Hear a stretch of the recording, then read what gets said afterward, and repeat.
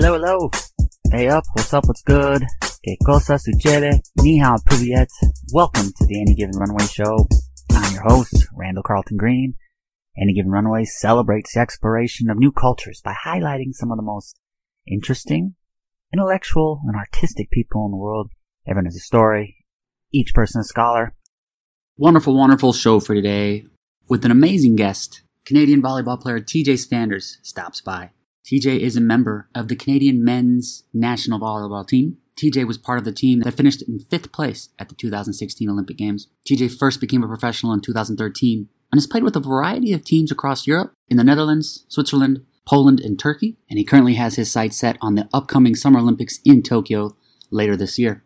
On today's episode, TJ chats about how he first became introduced to volleyball when the national team visited his hometown. TJ also reflects on his professional career, and he discusses how he gains rapport and trust with new teammates even when there's a language barrier. Finally, in an honest and candid answer, TJ discusses the Herculean task he faced in coming back from a severe back injury. There were times where he wasn't even able to walk, but he persevered and gained valuable lessons along the way, and in many ways that injury prepared him for the last tumultuous year. Really enjoyed the conversation with TJ. He's a dynamic and accomplished athlete, and he's also incredibly intelligent. He has a profound love and appreciation of psychology, and his goal is to pursue a career in that field when his playing career comes to an end. His answers were always incredibly thoughtful, but yet honest at the same time, and I really admire the mental metamorphosis that he has experienced over the last decade. TJ is also an avid reader, and he gives us some recommendations on some of his favorite books. Easily one of my favorite athletes that I've ever had a chance to speak with. So let's go ahead and bring on professional volleyball player and a member of the Canadian national team, TJ Sanders, and let's learn.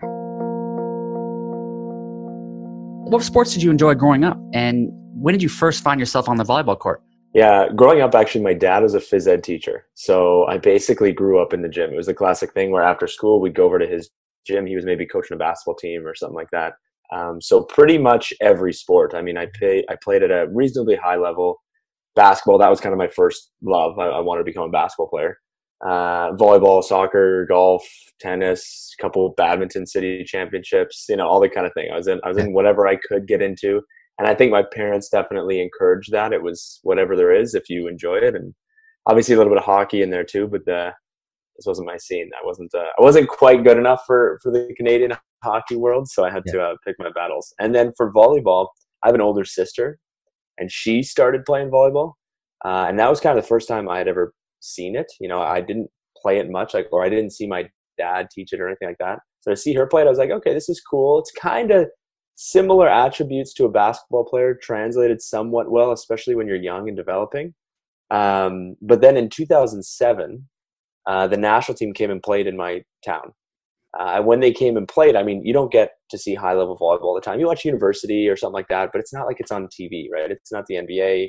It's not anything like that. So all of a sudden, I come and I'm watching them, and I'm like, what? These guys are animals.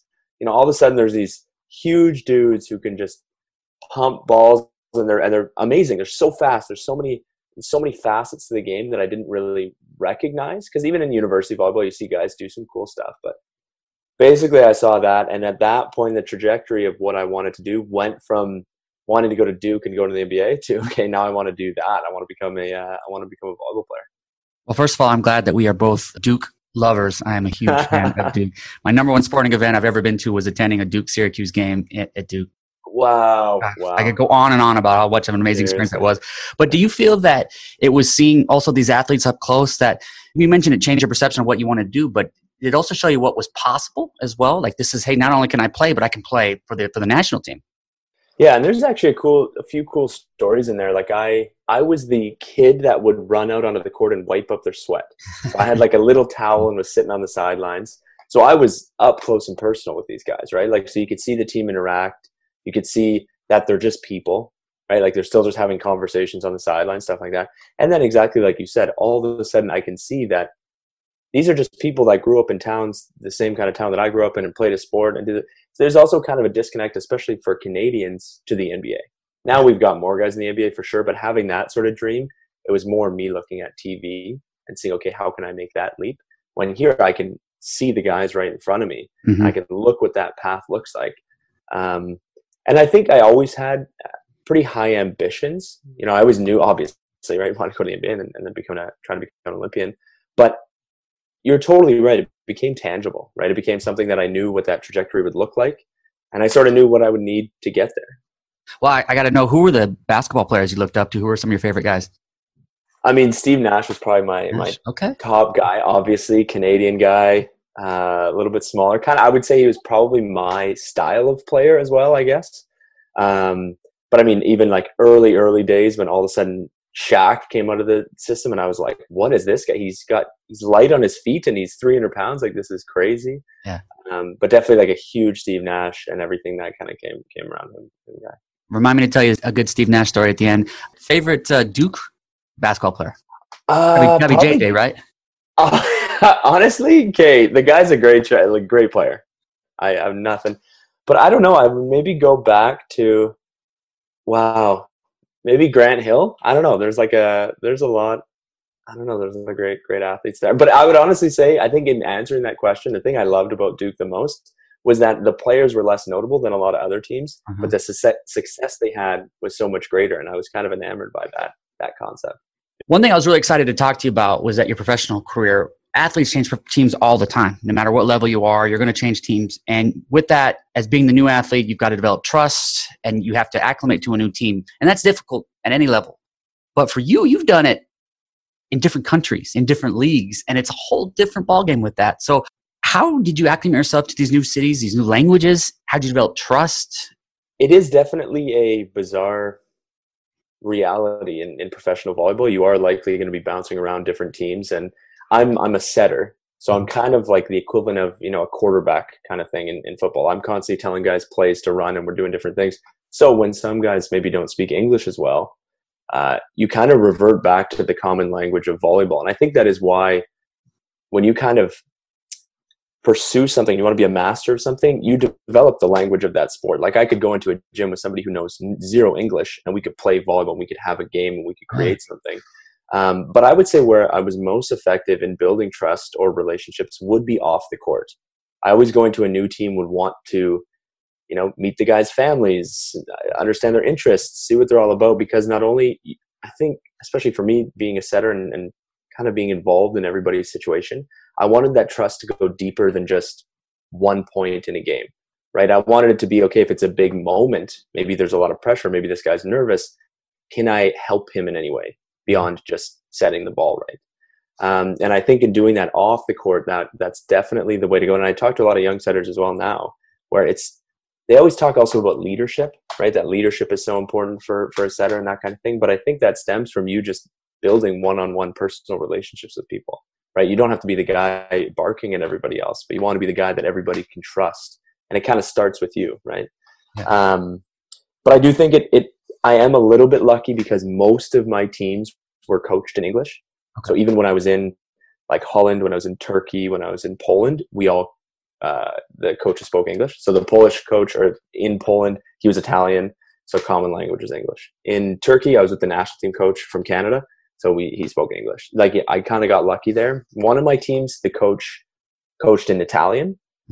And then honestly, that was a cool experience where out of nowhere, my high school French started to like pop back into my mind, and this Italian and learning their words became a little bit easier. It was kind of like a cool test. I mean, I had like Duolingo on my phone. I was trying as much as I could to pick up the language and stuff like that. And then again, like anything, there's really not that many words in the volleyball dictionary. So it was pretty easy to understand all of those words. Could I go and have a full-on conversation like we are right now in Italian? No. But I could go into a gym and I could tell you what position each guy is and what the coach wants to do if it's based on just him speaking Italian. Very cool. Would you give me an example of that? Of if we pick you up and put you in a miscellaneous country, you don't know the language, no one speaks it. What would you be saying? Is it hand motions as well? Is it facial expressions? What else do you do to get your point across? And what would be an example of how you would direct someone? Right. I think for sure, it's just speaking with my hands. Even here, right? We're having this conversation via Zoom, far away, and we're both just dancing with our hands. But another thing, I think I try to really make it clear that I want to get to a point where I understand what they're trying to say, right? So sometimes if you are speaking just with your hands, or if you're in volleyball, you're trying to speak with, using the ball or using directions or something like that. I want to make sure that they feel heard or understood, right? I don't want to leave there because that tends to happen. You think you're on the same page, but then all of a sudden a play actually happens and then you're not. And then pressure's heightened and then stress is heightened and then it kind of falls apart from there. So I would just say the first thing is whatever we're trying to do, if I'm in a random country, first it's like, what is the objective? Is this person coming to me asking for directions, or am I going to them because I'm at a restaurant, whatever it is? It's like, find that common objective and then make sure that they feel heard and have the time and space to do that. And that I also want to be really receptive. I don't want to be, especially in some settings, in some countries, I'm a bigger guy and I don't want to be, or some of my teammates are extra bigger guys. Yeah. So we don't want to be like too intimidating, right? It's not going to solve any problems. It's fascinating to me, the levels of popularity in the different countries as well. I remember being in Poland and seeing the volleyball on TV, and I remember thinking, wow, we don't have this in the States. And it was extremely popular. So which were the countries or the cities that had the most passionate fans? Yeah, Poland honestly has to be up there. I've played there for kind of most of my career, I guess, and I've always just been in love with it. It's super cool. They're legitimate celebrities. Like in Canada and even in the States, you're right. Like volleyball players aren't, it's not the 4 major sports. It's not that kind of thing. You're not really that. But I would say on par with them, Japan, crazy. They, I can still remember going to games and 20,000 people and they'll all be in sync with their cheers and it'll be like this. It's kind of crazy. You go to these gyms and it's like Duke basketball with their. It's exactly like Duke basketball. That's it. You just happen to be in Tokyo at the time or something like that. Yeah. And then Brazil. Those are probably like the 3 places where it's super popular. Like everybody plays it as just a hobby on the side, even if they never have ambitions of becoming a pro player. They just know volleyball. But that is another, just to touch on that, I think it's a super cool aspect of volleyball is that it's not that big in North America, but it's big everywhere else. There's professional leagues in every other country and every other continent around the world, but there's not in the US or Canada, which is kind of funny, right? Like that seems a little backwards in our minds, right? But it's cool to go, or even like I've had so many conversations with people. It's like, I think more people would recognize me in Japan than they would in Canada, or more people, right? Which is kind of backwards. What were some of the moments, culture shock moments, food or the location, or you mentioned being tall and maybe not being able to fit in some of these spots. So what were the spots where you immediately had to text people back home or email someone back home and be like, gosh, wait to hear my story? Right. Honestly, most of them come from Japan. We've done a bunch of kind of tours there. Yeah. First one is hilarious when we as a team go in and we have, a traditional cuisine and everybody's sitting on the floor. So you've got all these like 7-foot guys sitting cross-legged under this table and everybody's like stretching and sprawled out, and it's a pretty funny scene. But one of the most memorable things from that trip was we went, me and just a couple of guys, we got coffees, something like that, and before a game or something like that. And we go to pay and the debit machine isn't working. So we go to tap it or whatever, it doesn't work. We insert it, it's not working. The lady serving us kind of panics a little bit. She's like apologizing, goes, gets another one. All of this takes about, 2.5 minutes, right? Like classic. Gets another one. She brings it back, put the card in, works. Seamless. No problem. And then as we're leaving again, she's still like saying sorry. And as we walk out the door, she bows. And she bows to like a pretty aggressive degree. And then as we're walking, we walk like, our hotel is kind of 2 blocks, but on the same street, just on the other side of the road. We walk those 2 blocks. And as we're walking, we look back and she's still there, bowing. And as we get into the hotel, she was still there in like this apologetic, respectful bow. And I was pretty blown away by that because I'm like, well, I was like, how does she know that we're still watching? Is it because we're still watching? Like, is it, I was like trying to figure out in my head, like, what's the reasoning and logic behind this? But it was so crazy to see that she felt she did such a disservice by this one technological, disruption. And she was just there bowing for an excessive amount of time, it seemed like. But I know there's a lot of really cool instances, especially around volleyball in Japan, because it is so popular, that you just see the respect of people in that country and how that's it's a cultivated trait. It's something that they really value, and it's pretty cool. Gosh, what a moment. How about just as a tourist? I know you don't get as much time to explore because you're going from hotel to the practice facility to the match. So you don't get to really explore like a normal person would be able to on a vacation. But what were the locations that produced the strongest memories and also the best food? Wow, yeah. I've definitely had, I would say, like with the national team in the summer, we travel around pretty sporadically. So we'll do like, a week in Finland, then a week in Australia, then a week in Japan, then a week in Brazil, and it will just kind of be all over the place. So sometimes with those, you don't get to it's not as immersive of an experience. But when you go and play and live in the country, you're there for 8 months, right? So you're kind of living there. So I've had a lot of good Polish food, a lot of good pierogies and homemade everything. Like it's pretty incredible. They're actually, now that I think back on it though, it's like kind of everywhere I went and played. Like Turkey, you just are walking, you turn the corner, there's this just door. You open the door, it's like 2 Turkish lira, and you get a full bowl of whatever you need, and it's whatever she happens to be cooking that day. Incredible. But I would say, yeah, like it's tough to pick favorite places that I've been because they're so different. Like I would always say that Japan and Tokyo in particular is really special to me because that's where we qualified for the last Olympics. There was this big moment in Volleyball Canada, and then we got to see so much of the town. But then at the same time, like all the places that I've played, like Gdansk in Poland, right on the water, you get to see what happened to the city throughout World War II. You know, the history, the context of what that World War was in Poland is like mind blowing. There's so many, obviously there's Auschwitz and so many different things that are like, wow, you can't get that anywhere else, right? But then, then you go to totally other places. You go to South America, right? And you see that, like there was a couple times I still remember where we'd show up to a game in maybe Argentina or something like that, and the game would kind of be in a barn, and they'd have like massive 10-foot like heaters in each corner, but it'd be like open, right? So it's like an open gym. So sometimes somebody'd have to go and wipe off like the bird doo-doo from the court, you know, like there's all this. And I think all those little moments is just you get a taste of what that culture is all about. Like you're in Argentina, of course, it's warm all the time. It's beautiful there. So yeah, okay, you don't have walls on your gym, right? Like, all right. I'm glad you mentioned Turkey for food because I tell people that Istanbul is the food capital of the world. Just the best variety you're going to experience. Have you spent time in Krakow?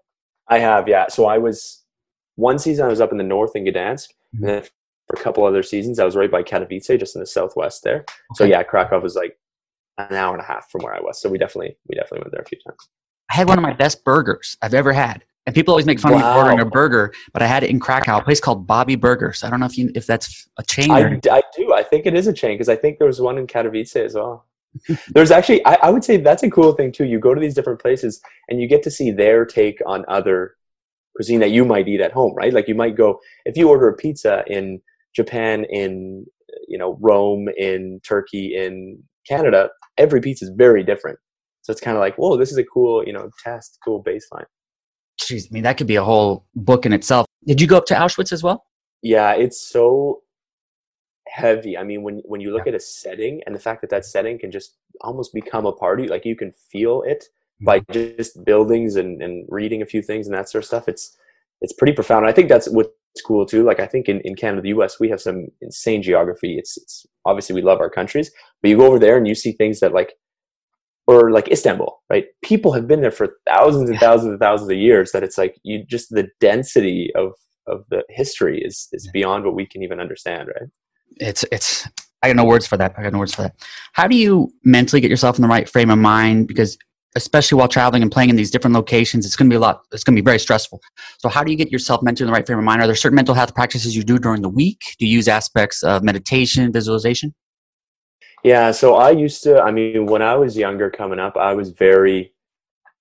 just be watching a ton of video, very, I guess like ambitious, but I don't know if that captures it really. I wanted to be the best player in the world. I was going to do all these little things, but I definitely neglected that side of it, right? Like it was very much, okay, how do I become the best volleyball player and just sort of keep pushing in that. But then on the flip side of that, and I'm sure maybe you actually read this, but I ended up having a pretty serious back injury in 2018. So before that, fortunately, we actually, like for Rio, we had a team psychologist who helped us they call it a mental performance coach. Kind of outlines a bunch of different techniques, a bunch of different ideas, both to be used as tools on court and for more like long-term success, right?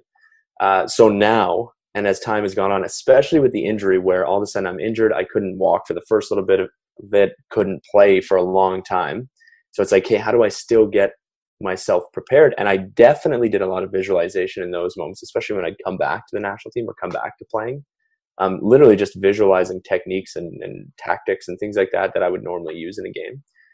But then having a strong like meditative practice became very important to me. It became the kind of thing that, if you're anywhere in the world and you happen to be in Istanbul traffic and you're driving to a game and it's crazy and that you're going to be late and now have to start getting changed while you're on the bus, and you're like all these crazy things.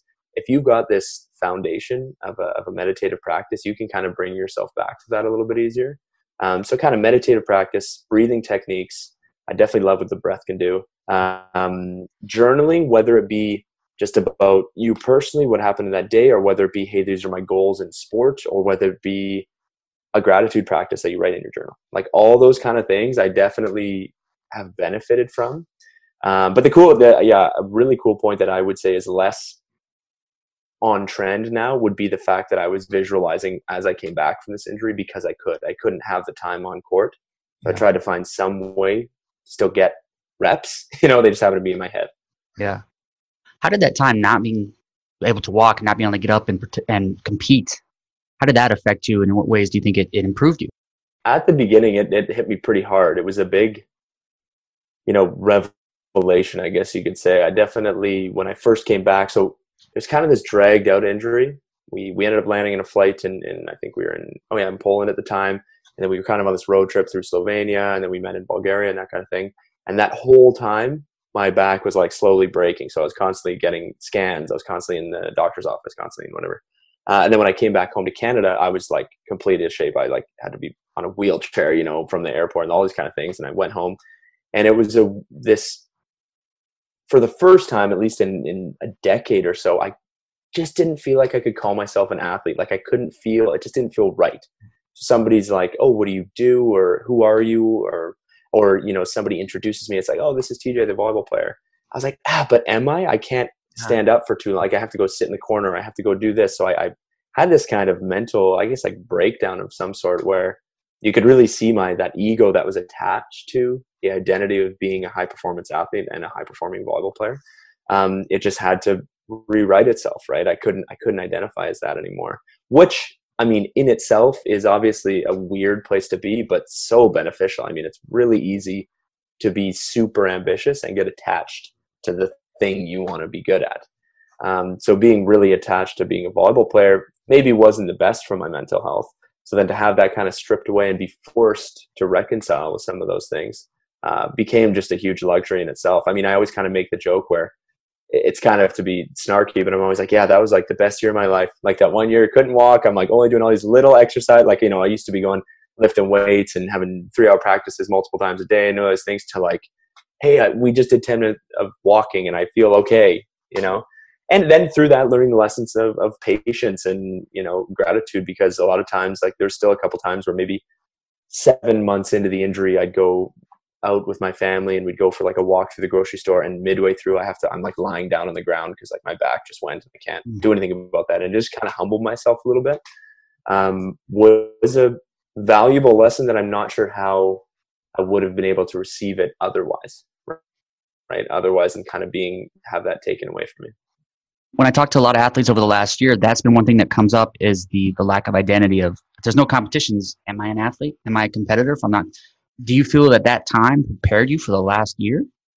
It 100% did. I mean, the unique, like the schedule that I had with after the injury, I mean, there was 1 year I went over to Poland again to play.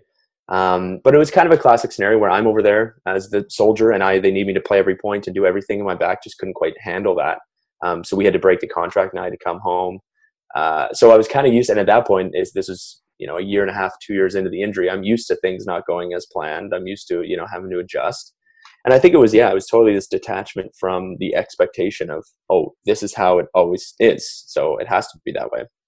I think that definitely braced me for what we were about to get here and with COVID and everything that is attached to that. I think I'm a little bit lucky as well, because my plan for the Olympics was to not take a professional contract before and just train in Canada. Just so it was easier to measure and easier to, stay on point with.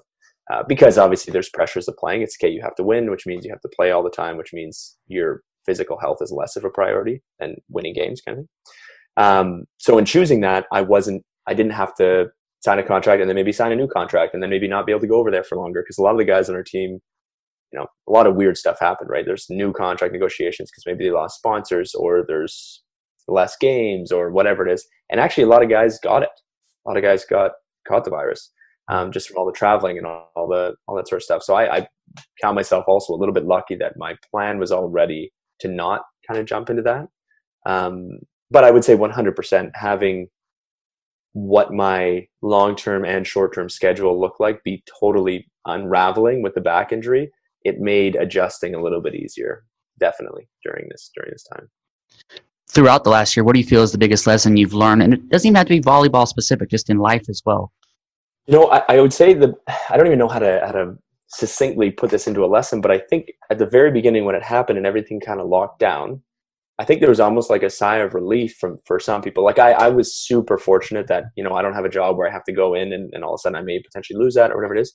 But there was a sigh of relief where I felt like the pressure valve was kind of open a little bit, and there wasn't this high driven society that we were kind of accustomed to. Again, it's because I'm coming from a very privileged place.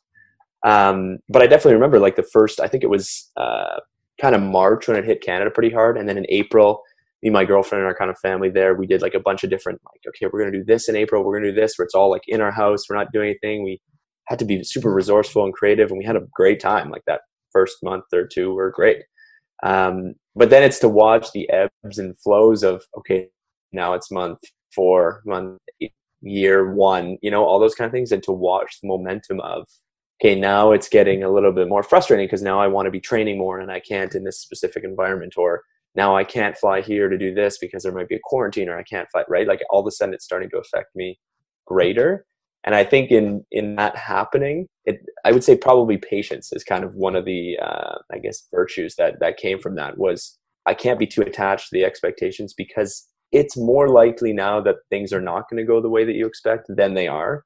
So it's not conducive to being a high performer if you're going to be expected or attached to these kind of expectations. Yeah. Well, I love your thoughtful answers, and it reminds me of some other athletes who said this was a unique and great time in some ways because it was the first time I could relax. It was the first time I didn't have a competition to train for. It was a nice physical and mental break. So moving forward, what's next as we progress through 2021? What is on the horizon for you? Yeah, so we have Nations League in Italy, which is basically there's a bubble set up there. It's going to kind of be 30 days. We're going to play, there's 16 men's teams, 16 women's teams. So there's going to be a lot of volleyball going on in this kind of small environment. I'm not sure what that'll exactly look like, but I'm assuming it's some sort of bubble that's probably going to resemble the NBA bubble or something like that on a smaller scale. So we've got that. And then right after that, I'm not really sure, because then obviously we either come back to Canada and there's going to be the quarantine, and Japan won't let us go there before Tokyo, like the Olympics. So it's going to kind of be this, again, probably this bizarre trying to make the best of whatever situation we're in. And then the Olympics, going to compete there. And then post that, it's kind of still up in the air. This will be a sort of a test for me, especially Nations League being where we'll play, 15 games in 30 days or whatever. That math might not add up, but something like that, right? Like a lot of games, just to see what my back actually, how it feels with it, how it goes. And then kind of making plans from there. I also am currently in school, and I also currently work for a nonprofit in Northern Canada. So those two, whether it be like my time right now is a little bit more emphasis, or the emphasis is on volleyball. So post Olympics, it'll probably shift, and I'll kind of have to rewrite my schedule a little bit and see what that kind of looks like. Yeah. Well, what would you like to do post playing career when you're not playing anymore? What would you like to do as a career? Yeah. So I'm currently in completing my Bachelor of Psychology. Cool. My Bachelor of Arts for Psychology, with hopes to eventually pursuing a master's and potentially doctorate or whatever happens afterwards. But I'm fascinated not only by, mental performance or high performance coaching and stuff like that, but also how the fundamentals of clinical work are applicable to high performers and are applicable to the everyday person and are applicable, not only do you need to be, in a severe situation or a severe acute situation to work on what's going on in your head. And I think just going through what had happened in 2018 with my injury, watching what, a psychologist could help our team do, watching all these different things, then working up north and kind of acting as working closely with the social workers and that kind of thing with the program that we're in, and seeing the benefits of what they're able to provide and the resources they're able to provide. I really want to just throw myself in that, like all the inertia that kind of came from being a high performer, throw it into that. I respect and appreciate that you're interested in psychology, something that's important to me as well. Before I let you go, shout out to Derek Druin for putting me on to you. He was right. I knew we'd have a great conversation. He set us up. One of the things he mentioned was you're going to like TJ because he's a reader as well. And we've exchanged books. So we got to talk books. So the book of the last year during quarantine pandemic, most memorable one for you. Yeah, I actually, because you'd prepped me a little bit for this one, and I it's like they're my children, it's difficult to pick a favorite one. But I like you even more now. I like you more by the second. This is great. Yeah, exactly right. The Gabor Mate's what's the title of it? It's kind of his most famous one. It is When the Body Says No. And basically what it is it's describing how, when psychological symptoms aren't dealt with, they can manifest physically, and why that is, and the role that can play on long-term and short-term problems. And I just found it pretty fascinating, especially with having a back injury and seeing how that not only shifted my physical state, but also my mental state and my mental well-being. So that one's and I'm obviously nerd out about psychology a little bit. So to hear from him is pretty on point. But yeah, other ones that were notable. I actually got here. I'll flip up my list here. I'm currently, what do I got on the go currently? This will be interesting because I'm curious your take. I'm the kind of guy where I believe that I want to have probably 8 is the number of books that I want to have on the go at one time. And why that is because let's say I'm only reading a fiction fantasy book. Well, if I want to read and I'm not interested in that, then all of a sudden I don't read. Or if I'm only reading a dry nonfiction biology book or something like that. And if it's that's too boring, but I want to read, but I'm not. Well, if you've got this plethora of options, anytime you want to read, you'll have something that associates with that mood. So that's been a big, I've always, at the beginning, I would say probably 5 to 10 years ago, I was definitely ooh, that's maybe a weird, people are oh, no, you have to finish one book, or you have to focus on one book, going against the fray a little bit. But I was no, the whole point is that I enjoy reading. So if I have more to choose from, the same thing as every night, you don't sit down and have one movie you can watch. You've got all the movies on whatever your streaming service or whatever it is. And I've definitely appreciated that. But I would say one shout out to the book Incognito. That was kind of the first one. I would have been in high school maybe or something like that still. It was the first book that I read that kind of, I'm sure you've had experiences in this with books too, where it kind of completely, it threw me off. I was whoa, that's profound and interesting. And now I can see it relate into my own life. And it's basically the whole thesis of the book was, a lot of things that are going on in your head, you're not conscious of, you're not aware of. You're not aware of why you're doing certain things. You may make narratives or create narratives for why you are, but they might be happening from something else. Yeah. And I was what? Yeah. Obviously such a simple idea, but it kind of shook me a little bit. And then I started diving into everything by not only that author, but similar fields. Because I've always found it is both, I can learn something in a book. It's also cathartic a lot of times. It's also relaxing, but engaging. It's this perfect hurricane of all these great things. But definitely a shout out to Incognito for getting me addicted to I love that. books.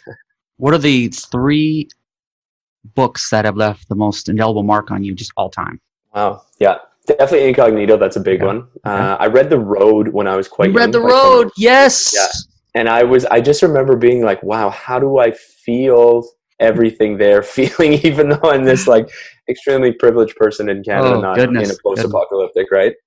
So that's definitely up there. And then another one by David Brooks, The Second Mountain, I believe it's called.